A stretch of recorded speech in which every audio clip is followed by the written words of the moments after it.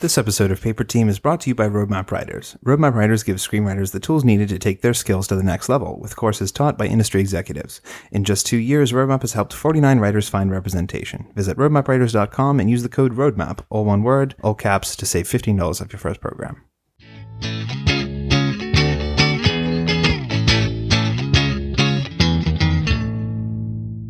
Welcome to Paper Team, a podcast about television writing and becoming a TV writer. I'm Alex Friedman, aka TV Calling. And I'm Nick Watson on Twitter @_NJWatson. And today we're doing a full Paper Scraps episode on 6 of your Paper Tease entries, and we'll be selecting the 2 winners for August 2018 at the end of the episode. So now let's talk about your own scripts. The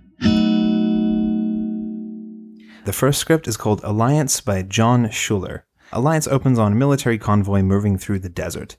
A battle tank is at the head of a large military parade, led by an acclaimed captain in military garb. As the vehicles roll past onlookers, we catch glimpses of the spectators, revealing that they have strange faces and more than 5 fingers. The tanks are headed to a spaceport as we discover that we're on another planet with 2 suns. What did you think of this one, Alex? Well, I enjoyed the premise and the world building. However, I got a little bit confused by the way things were set up. And I understand on the page what the writer was intending on doing, creating some sense of curiosity and wonderment about the setting, especially the natives, and the fact that they have more than 5 fingers and awkward faces. But the way the text was laid out in the script created more confusion over anything else for me. And I feel like curiosity is usually bred by interest in the way the story is told, not in obfuscating the way you verbalize things. Yeah, I did really like the way that the world was introduced and then played with the reader's expectations a little bit. You're thinking that we're in Iraq or Afghanistan, and this is like a modern day American military thing, and then we slowly piece together these little bits of more information to see that it's something more than that. So I did enjoy that about it, but I agree with your thoughts that perhaps the way it was handled was perhaps a little more confusing than it could have been. Yeah, I think there's ways of leaning into that confusion without verbalizing essentially what the reader is supposed to interpret or supposed to get out of it. You can actually take the hand of the reader a little bit more and outright point out, for example, the number of fingers or those awkward, weird elements that are happening around these humans, I'm assuming, and saying what is wrong with a native's face without literally describing anything about that person's face initially kind of took me out of the read.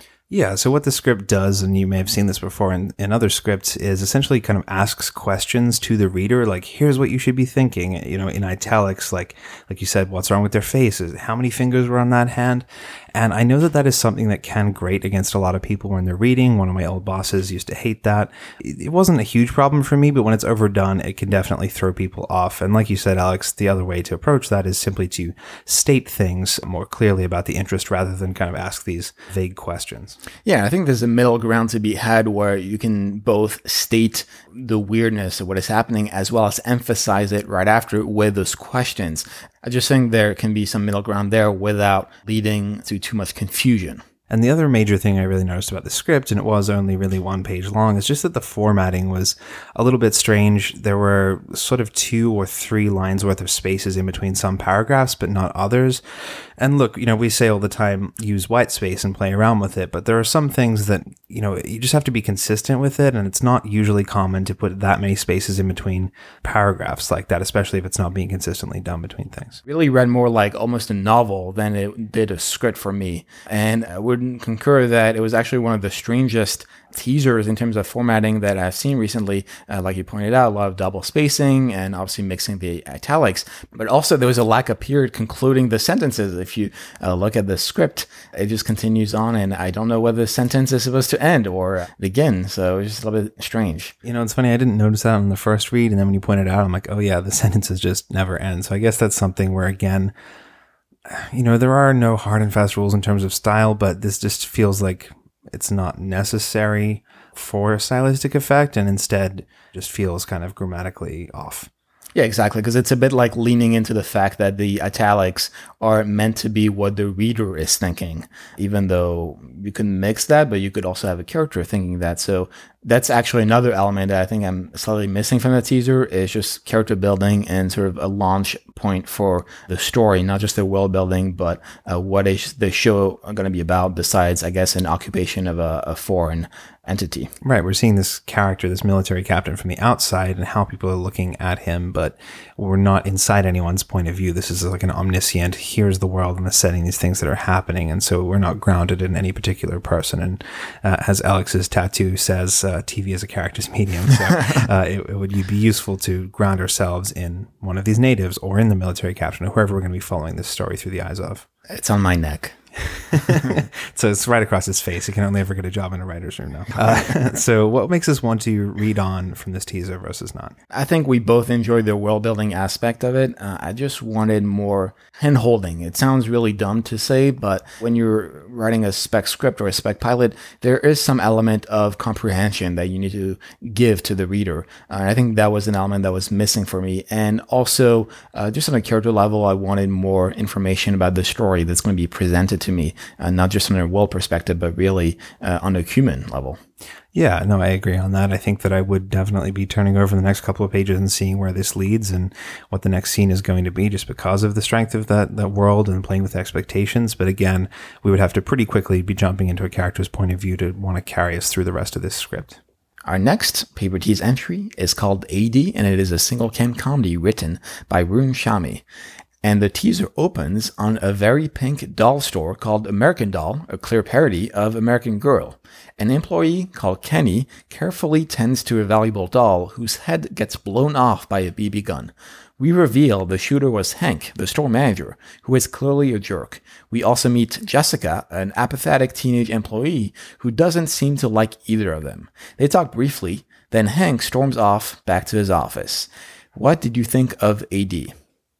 I think it's an interesting setting for a comedy, this kind of very over-the-top American Girl type store. I think that there's a lot of potential in there to be explored for its comedic aspect.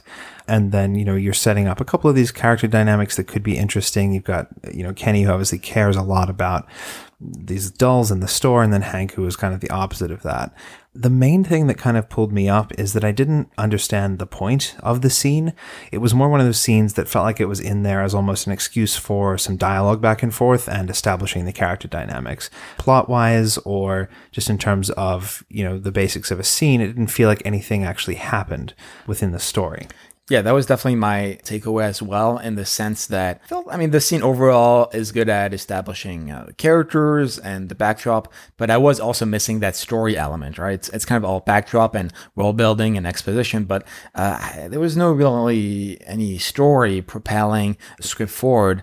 And I would argue that this is kind of like almost a classic thing in comedy, where having more jokes or humor doesn't necessarily replicate or replace an actual narrative in a script. Yeah, the whole idea of the teaser is hooking us into a situation that's going to continue to be explored or bringing some sort of problem up. Now, I think if you had perhaps set up the importance of this doll more, it's the most valuable doll in the store, and there's going to be a big crowd coming to look at this doll, and then suddenly it gets broken and the characters will have to scramble to fix it in time, or spending a little more time in the scene and highlighting the dynamics between those characters, trying to deepen that rather than kind of hitting a similar note with all of them. Yeah, and what you're pitching is essentially you wanted more stakes to that little teaser. Even if it's only 2 pages, I do agree that even tying it back to Kenny, why is Kenny so tied to those dolls? Like, what's happening with his manager? All those elements, I think the elements are already there in some way, shape, or form, but you can definitely emphasize the stakes in the story in a way that will make us want to continue. Right, exactly. That's a great point about the stakes. We want to know why this doll being broken matters, whether it's on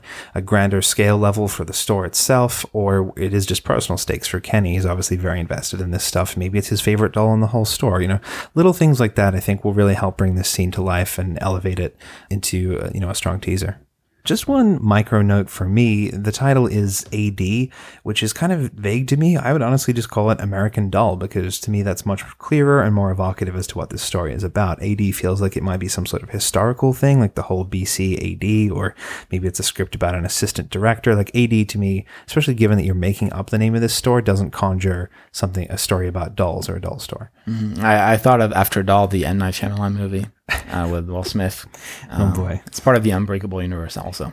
Yeah, I mean, I concur on the title, and just my small micro note was there's a point where we have sort of a cutaway joke. I wanted it slightly more delineated. Maybe that's just me coming from a 1 hour set of things, but it kind of blended in the script, and the transition felt weird where the way it's set up, we flash back to Hank and his sex doll, and I thought, oh, cool, so we're going to see a little scene with them, but no, it's literally one line, and then we get back to present day at the doll shop, so kind of wanted more transition there. Yeah, I think this ties back to what I was saying about trying not to hit the same note multiple times.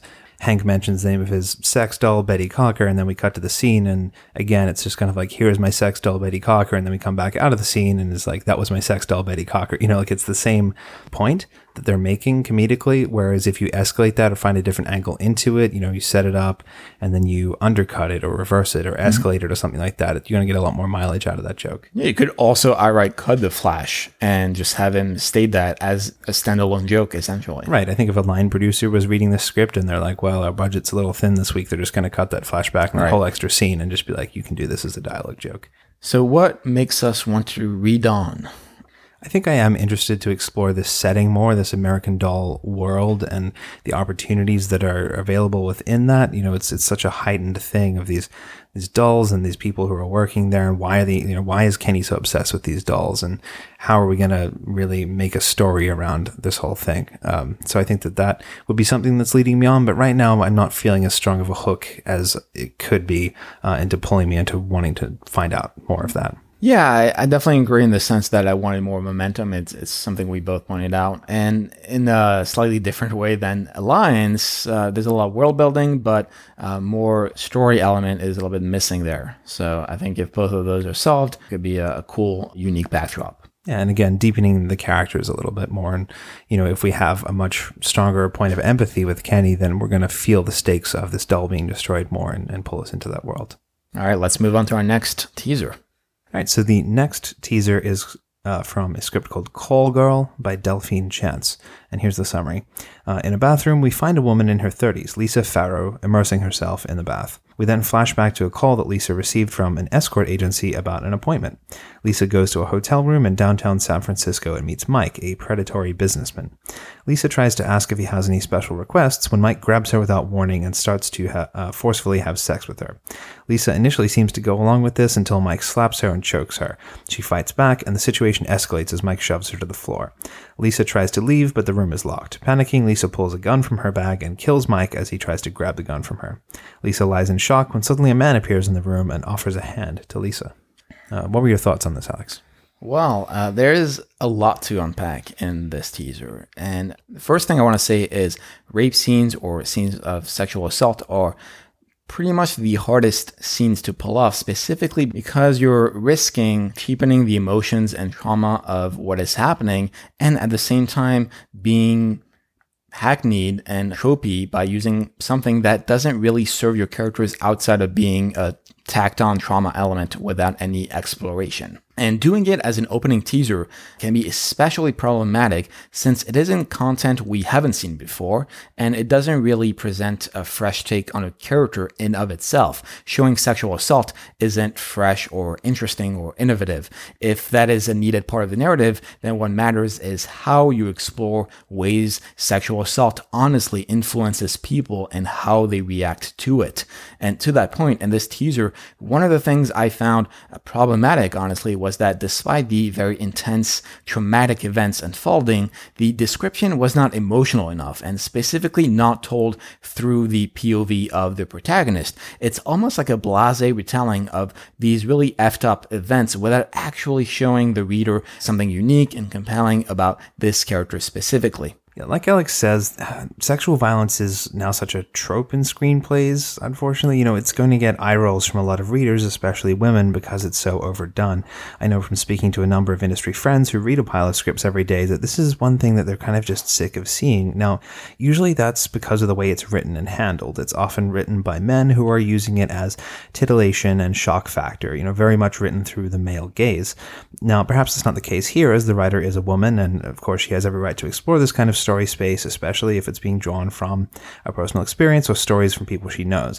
I would just caution why it's being written about and what purpose it serves, and recommend against just exploring it from sort of a theoretical, speculative point of view, especially if it's being done to make the story interesting or give the character complexity or a wound. At this point, it's almost the equivalent of making an alcoholic detective. Unless we're genuinely exploring this in an emotionally resonant and truthful way to people's experiences and exploring those consequences, it does just feel like a thin cliche. Yeah, I think there are specific prose elements we can point out to of ways of massaging this. Even from the start, when Mike thrusts himself on Lisa and starts having sex with her, I found some of the casual reactions of Lisa confusing. For example, I'll quote the script now. It says, "He gets between her legs, pushes her panties on the side, and enters her, breathing heavily. Dubious, Lisa still plays the game." So why wouldn't Lisa be dubious in this moment? I thought that was a sort of like a jarring disconnect from the actual physical events unfolding. Yeah, it didn't feel like a genuine reaction to that kind of situation. I was similarly tripped up on that point. It seemed unsure, even from the writer's point of view, whether this was a genuine, serious, violent situation or some kind of, she had introduced, a special request rough service that John had ordered or whatever. She goes along with his game. It just feels strange and not in line with what's happening. Maybe we need to clarify how she's feeling about this or reacting to it. It's just kind of odd and off-putting now. Yeah, I think that somewhere in that interplay, there could be this unique, interesting POV that hasn't really been explored much in TV, and that is specifically the transition from this apparent business exchange relationship, right, since she's an escort girl, to essentially sexual assault, which is a horrible moment in of itself, but forcing us to live in that sort of messed up, dark area through the perspective of this protagonist would bring this piece, in my mind, to another level that is, as it stands, a bit too hackneyed. Right. Obviously, there's a way that you could explore this in a truthful and real and messed up kind of way that really highlights just how intense and horrible that is. And now it's obviously not everyone's cup of tea, but there is a way to handle that in a respectful way that it gives this kind of act the gravity and seriousness that it needs to be treated with to be explored in a screenplay. And from a story perspective, I think we both had a couple of confusion elements. On my end, I was a little bit confused by the choice of flashbacks. And by that, I mean, is the entire sequence a flashback or just the escort call? Because currently in the script, only the escort call itself is delineated as a flashback. So if the entire hotel sequence is a flashback, then I would make sure that is underlined in the slug lines. That said, if the hotel scene in of itself is really the key point of the story, I would actually consider putting the reader from the get-go in her point of view, starting at the hotel without having that bathtub prequel, so to speak. Yeah, I mean, the other thing that does is shows us that she gets out of it okay. And if you're trying to keep the reader on the edge of their seat and not knowing what's going to happen here, then knowing that everything's going to be okay is not the most effective way to create the tension. Right. It's making sort of her more active and passive and reflective about what unfolded. And in terms of story points, again, at the end, we have this classic case of what I felt was confusion instead of mystery. This Simon who enters the room and gives her his hand. I was confused as to who is Simon, and then there was the way it was written presents his shadow hand, not shadowy hand. Like it sounded like it was like a literal hand made of shadow. I don't know whether that was a typo or whether that was intentional, but I think that regardless, more needs to be made of what happens here in the very last kind of lines of this script. It kind of comes out of nowhere now. I'm wondering, is there a supernatural element? Is it a shadowy cabal of assassins who recruit people who've just made their first kill? And all of these questions to me are honestly much more interesting than seeing another kind of cliche scene of sexual violence. But instead, this last bit is just skimmed over at the end of the teaser like it's unimportant. Yeah, it asks those questions that you don't want to be asking yourself necessarily unless you're creating that mystery. Like, what was he doing through this entire sequence? Like, did he just appear? Did he open the door? Was he sitting in a corner? Like, what is happening with this Simon character? Right. Why didn't he intervene or help? Things like that. And one little micro element from me is that character descriptions were a bit lacking, specifically for the lead character, saying that she's a seductive blonde in of itself, and that encompassing everything about her character is a little bit too short for what is meant to be the description of your lead character. And I felt like it also cheapened her even more, reducing her to her physical attribute, even though she should be a complex character. All right, so what in this script made us want to read on versus not? Oh, that's a tricky question to ask for this. I do like the idea of having a call girl as a protagonist.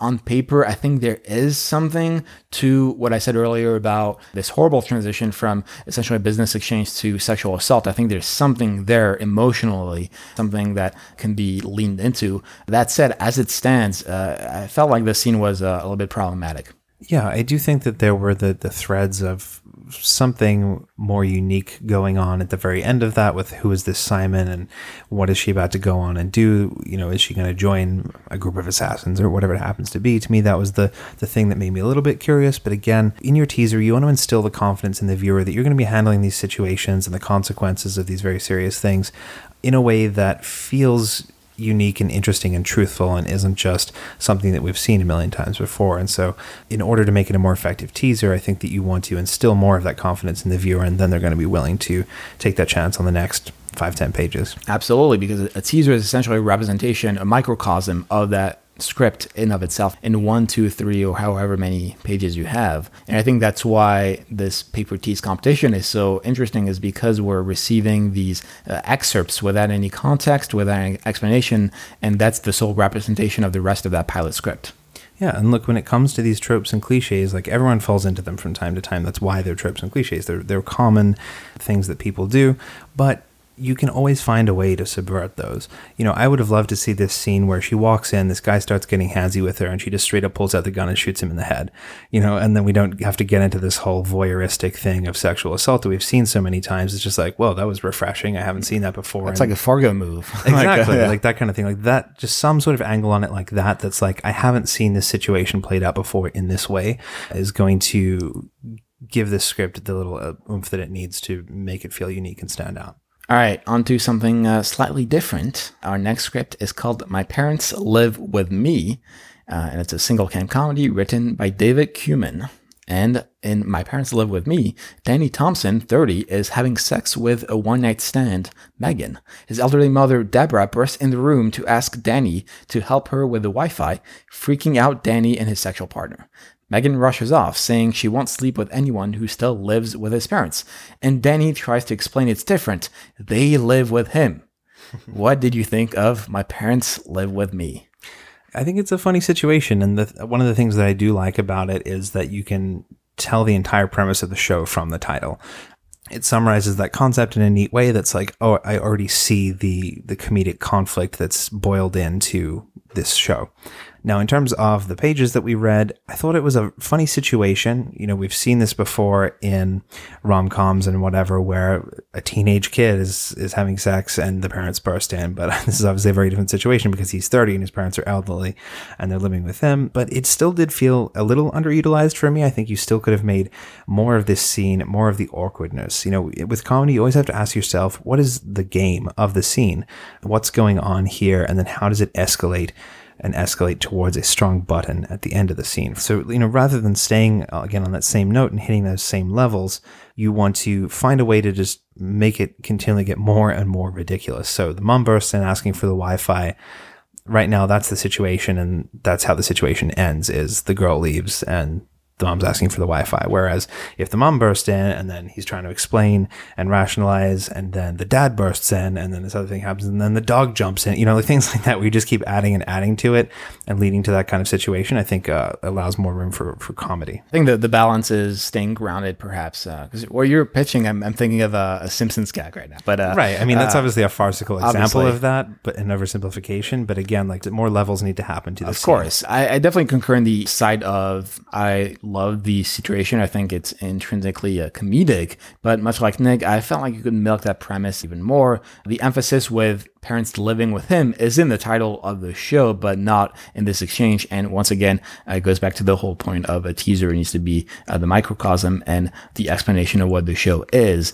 And you can definitely play that up even more and really set up the premise of the show and explaining why the parents are with him. I think there's a little bit of ground missing there. Yeah, I had that same thought. I think that in this teaser, we need to have that situation introduced to us in a more tangible way. You know, what does it mean for parents to live with him rather than the other way around? And I could see him easily just trying to justify that to Megan to stop her from leaving. Like, no, it's totally different. You know, I'm making so much money that my parents can come and stay with me. And like, that means I'm a big man and I'm, you know, whatever. You know, I think that just really latching on to that and being like, here is the premise of the show encapsulated within this teaser would really make it a strong teaser. Yeah, and you definitely have room currently because it's only, 2 pages long, so you have some space. But to conclude, what makes us want to read on? I do think the premise is fun, and I want to see what his parents living with him means and what that is day to day around the house, how it's going to lead to these story situations and these juxtapositions of here's a thing that would usually happen between parents and a teenager when the teenager's living with them, but then here's how it's different when he's an adult and they're all elderly people and that kind of thing. So I think that there's enough there that I would happily read another few pages and see what the promise of the premise is like.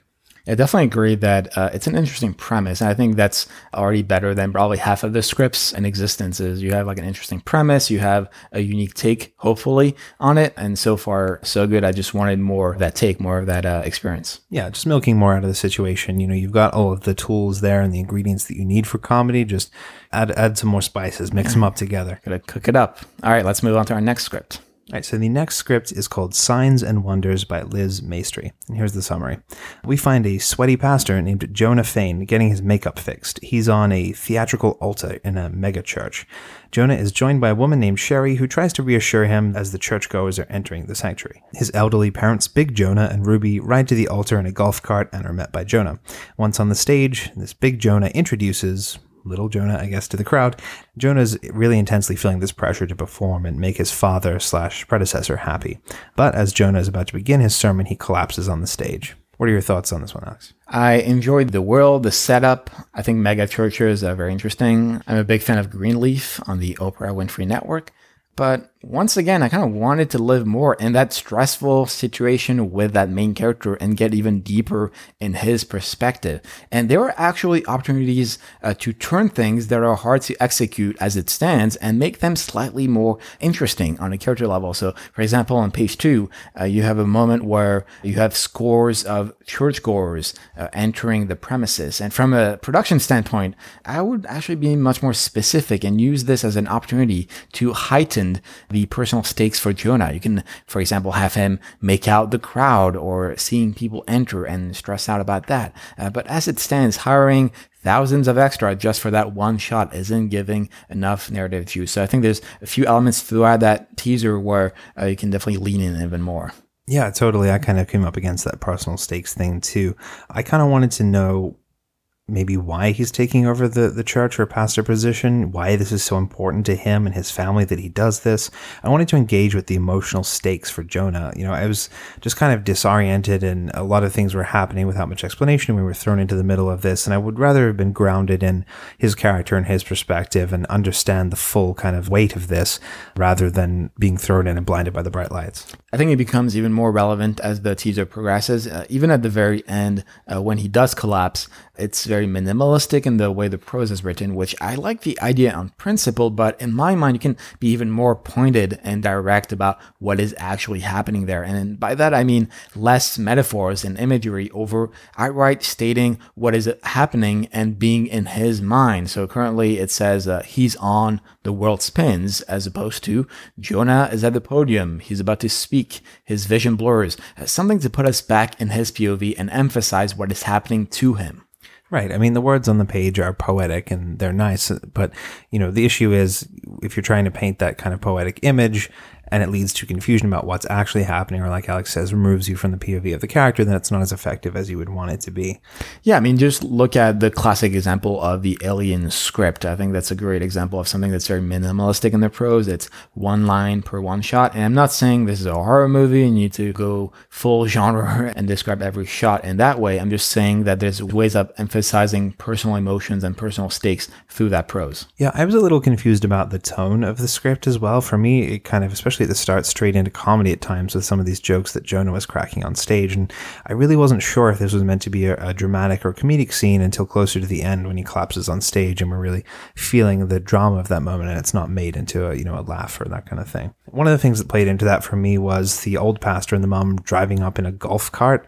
It just felt a little odd to me, and I wasn't sure if they were going for this as a comedic moment or dramatic. And when I was thinking about it, to really heighten that pressure of his father's expectations and the thing he's going to be taking on, I wondered if maybe it wouldn't be easier to just have his father have died and now he has to step in. And, he has maybe that silent weight of his father's portrait looking back at him, expecting him to carry on his legacy rather than his father like rolling around in a golf cart and literally mouthing to him, "Don't screw this up, kid," There's a way of handling the dad without it being the golf cart element. You can have him be present on stage. You can have him take the place of Sherry. You can have other ways of being this overbearing father figure that's behind him instead of just cutting the character. Because to be honest, we don't know whether or not this big Jonah character is a protagonist or just some tertiary character. Yeah, for sure. I guess the note behind the note there was just that I think there was a stronger and simpler way to integrate the father in without introducing these extra elements of the golf cart and this and that made it feel a little bit odd to me.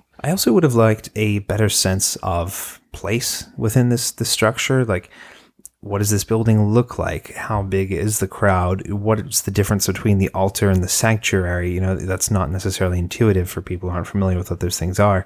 It's such a unique environment as a mega church. I would love to have just read a little description about that and got a sense of being grounded in this place.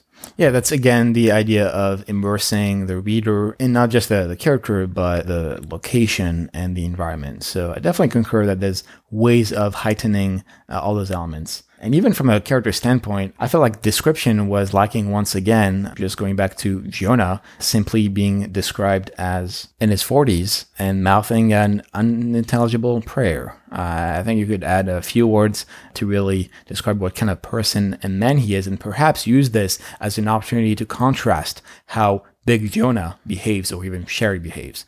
And to that point, I thought the relationship between the people was a bit confusing. That's a classic thing of you can outright state in the prose who these people are compared to these other people. Yeah, I wasn't sure if the person doing his makeup was Sherry or a different woman, and then Sherry walked in, and then Sherry a close friend, a relative, a lover. Like it was kind of unclear to me. What if Sherry is a shapeshifter and she morphed back into her true form? Entirely possible. So what makes us want to read on with this script versus not? I mean, like I said, I do love the environment on paper, or in theory, I should say. I do like characters. I do like the interplay. I wanted more emotions out of it, in essence. I wanted to be more in the mind of Jonah throughout this process. And I think if you hit that, and as mentioned, if you sort of emphasize that setup in that world and that backdrop, I think there's definitely an opportunity to tell something new in the story. Yeah, I do think that there's a lot of potential in this world, in this setting, to say something and to make commentary on things and to explore certain themes about, family and religion and all that kind of thing. So I think that it has a lot of potential to tap into in that regard. Again, like Alex said, I just wanted to feel myself more grounded in the character and his point of view to really carry us through this rather than being kind of disoriented by the world. All right, let's get on to our final teaser of the month, Transplants by Eric Nowak, which is a multicam. And in Transplants, we open on archival footage of the comedian Bill Hicks doing a bit about how people who work in advertising should kill themselves. We then cut to Alex interviewing for a job at the weed store Puffin Nugs. He is being interviewed on camera by Jose. Alex explains his backstory of how he quit his job in advertising to move from Washington, D.C. to California to become a screenwriter. And he just wants this steady job for now as freelance design work is unstable. He gets the job at the weed store. What are your thoughts on Transplants? Yeah, I think there's a couple of things to unpack here. I think the first thing that comes to my mind is just on a conceptual level, the juxtaposition of someone who worked in advertising and now works in freelance design, getting a job at a pot store is not inherently comedic. There's nothing about those two things that kind of intersect for me. Now, if this was someone who used to run a DARE campaign or was an ATF agent who busted drug growers until pot became legal and he lost his job or something, that would be different. But to me, there's no clear comedic dynamic at play within the premise itself. And then again, we're kind of adding layers onto that, where it's a show about someone trying to break into screenwriting. And this is, I will just say, usually a red flag for readers in this industry as well, because it's one of those things that is a little bit tropey and gets those eye rolls and isn't the most cinematic thing to put on screen. But what that says to me too is it's just bloating the concept again. It's a show about a former ad man working in a pot store trying to break into screenwriting. Again, those three things don't really have anything to do with each other. Comedic premises need to be tight and cohesive and include some kind of inherent conflict, irony, or juxtaposition. You should be able to give me one sentence and I should be able to laugh at that sentence, because inherently it's funny to think about those things mixed together. Yeah, we'll also add that I was a little bit taken aback by the opening being this super long monologue of this other stand-up comedian who is barely relevant to the story happening in the teaser. First of all, half-hour comedy starting with stand-up are a bit of a trope since Seinfeld, so that's a dangerous territory to open your script on. However, if you really want to incorporate part of his routine in the story, I would suggest injecting it organically within the scene. The piece is already there. You could have Alex show to Jose a clip from Bill Hicks's stand-up routine off YouTube and then cut to a piece of that relevant routine. There's just natural ways of getting both the exposition and that content without sacrificing either. Right. I think even just from a practical production level, it would be difficult to secure the rights to this Bill Hicks stand-up piece and have it as the very first thing in your show. You could get away with just making that the kind of prologue quote on your script page and then have him reference it within text. He's like, I was thinking about that Bill Hicks bit, the one where he says that ad men should just kill themselves, and then you're done. We don't need to necessarily see that. And I think that for a script on spec, it's just making it more difficult to get it made. Yeah, that's another element that detracts from the point of a teaser, which is exploring who your unique characters and your unique world are, as opposed to this other existing real-life comedian who's not directly connected to your show, unless maybe you have Bill Hicks attached. In that case, kudos to you. He died in 1994, so I doubt it. I was going to say. Yeah, so the other thing that this kind of clip of the Bill Hicks thing did for me was confuse the timeline a little. So we start off with Bill Hicks, whose comedy was in the 80s to early 90s, and then the next scene where we actually get into our world, the Chiron says, the past hyphen 3 months ago. Now, is that 3 months ago from what, present day, or from the Bill Hicks clip? And then there's this additional joke on top of that where the camcorder has the year in the corner as 2099 as sort of just like a joke. But again, that just confuses the timeline again. I still don't know when this entire thing is set. I think it would just be much easier to tell us the date. In terms of the introduction to the characters, we aren't given any ages. I don't know how old Alex and Jose are or what they look like. I think the show is very different if it's someone who quits advertising at 55 to move to California and become a screenwriter and work in a pot shop than someone who does so at 25 or 30. I think, as with a lot of comedy scripts, there's always the potential to heighten the humor that's there and get out more jokes on the page, especially in a multicam. You're looking to have 2 or 3 solid laughs per page and really get that audience laughing. You're probably going to have a laugh track going on, so that's super important. And every single line of the script, I think that's an opportunity. Much like in drama, I use every single line to make someone cry. It's my job. That is a good point. You never miss an opportunity with a line or a piece of action to make something funny. Another thing that felt a little strange to me was that these opening 6 pages, despite being formatted like a multicam, didn't feel like a multicam, because we started with archival footage and then we have someone shown on a camera screen with that kind of layover on it. And these are tricky things for multicam shows to do. They're meant to be set on a stage in front of an audience, and we're instead of, the storefront set that the majority of this is probably going to take place in at Puff and Nugs, we're in a back room in a closet somewhere. So, the teaser should usually be introducing us to the main set or location and feel like a microcosm of the show. Because multicam is essentially only limited amount of sets, and that is the home of the show. And to that, I will say that perhaps this is the first time and perhaps only time I'll say this on air, but I thought it was a little bit too formatted, especially if you look at scene 6 on page 5, you're wasting 2/3 of a page just to format properly this scene, which I guess maybe on a production level, if you were to produce this multicam professionally, it would probably look something like this. However, as a spec sample, it feels awkward and you're just wasting space. Yeah, again, it's a strange choice too to do a cutaway joke in a multicam, just because we're having an audience sit there and watch it on stage. It's very hard to just cut to another side of the stage where the same characters are already there. Just from a pure production level, yes, you can do stuff where you pre-shoot on another day and you edit it into the live thing, but the majority of your stuff wants to play to an audience in a scene. And so the scenes are going to run longer. They're not going to be doing cutaway jokes like Family Guy, that kind of thing. And that's real estate you can reuse for the comedy that is set in present time. So what makes us want to read on? I think there is the opportunity for the character of Alex to be interesting and intersect with this world of the pot store in a fun way because of his background in advertising. And obviously he has very strong opinions about comedy and things like that. So I think that once we delve into this character, there could be more to this show and to this world that would really elevate things for me. But right now, I just feel so thrown around by starting off in archival footage and then this on-camera thing in the back. There's just so little of it felt like what a multicam would feel like that I would honestly just go back to formatting as a single cam. And again, just conceptually finding what is the simplest and neatest and strongest comedic premise and through line that has some sort of irony or juxtaposition to it to draw people in rather than putting layers on layers and hats on hats. There is the opportunity to heighten the contrast. And also, I will say that I do love Alex as a character name. I think all scripts should have characters named Alex. This is bias. This is a 10 out of 10. Alex is going to be fired for a conflict of interest. Moving on, let's talk about our winners, who are August 2018 winners, who will each get a free month of the Roadmap Writers Premium Writers Network, a $69 value. Nice. This month-long program will grant the writer one open pitch session, which they can choose from dozens of execs to pitch their project to. They'll get a live online elevator pitch to 3 execs in an online roundtable setting, 4 educational webinars, 1 private logline review with Roadmap's Director of Writer Outreach, 1 group pitch prep webinar with a literary manager, and 1 interactive webinar with Roadmap's creative director on a behind-the-scenes look at the industry. So that is a lot of value for sending in your Paper Tease script. Who are the winners this month? So the first one is Signs and Wonders by Liz Maestri. Ooh, congrats, Liz. Congratulations. And the next one is My Parents Live With Me, Not You, Me, by David Cuman. My Parents Live With You? Yes, exactly. Congrats, David, and we look forward to hearing how these prizes go for you. And on that note, our Paper Tease competition is still open for submission. So if you have a TV pilot teaser of 8 pages or less, any format, any genre, you can enter it for free at paperteam.co/teaser to potentially get feedback on air, win prizes, and be eligible for the Paper Team mentorship.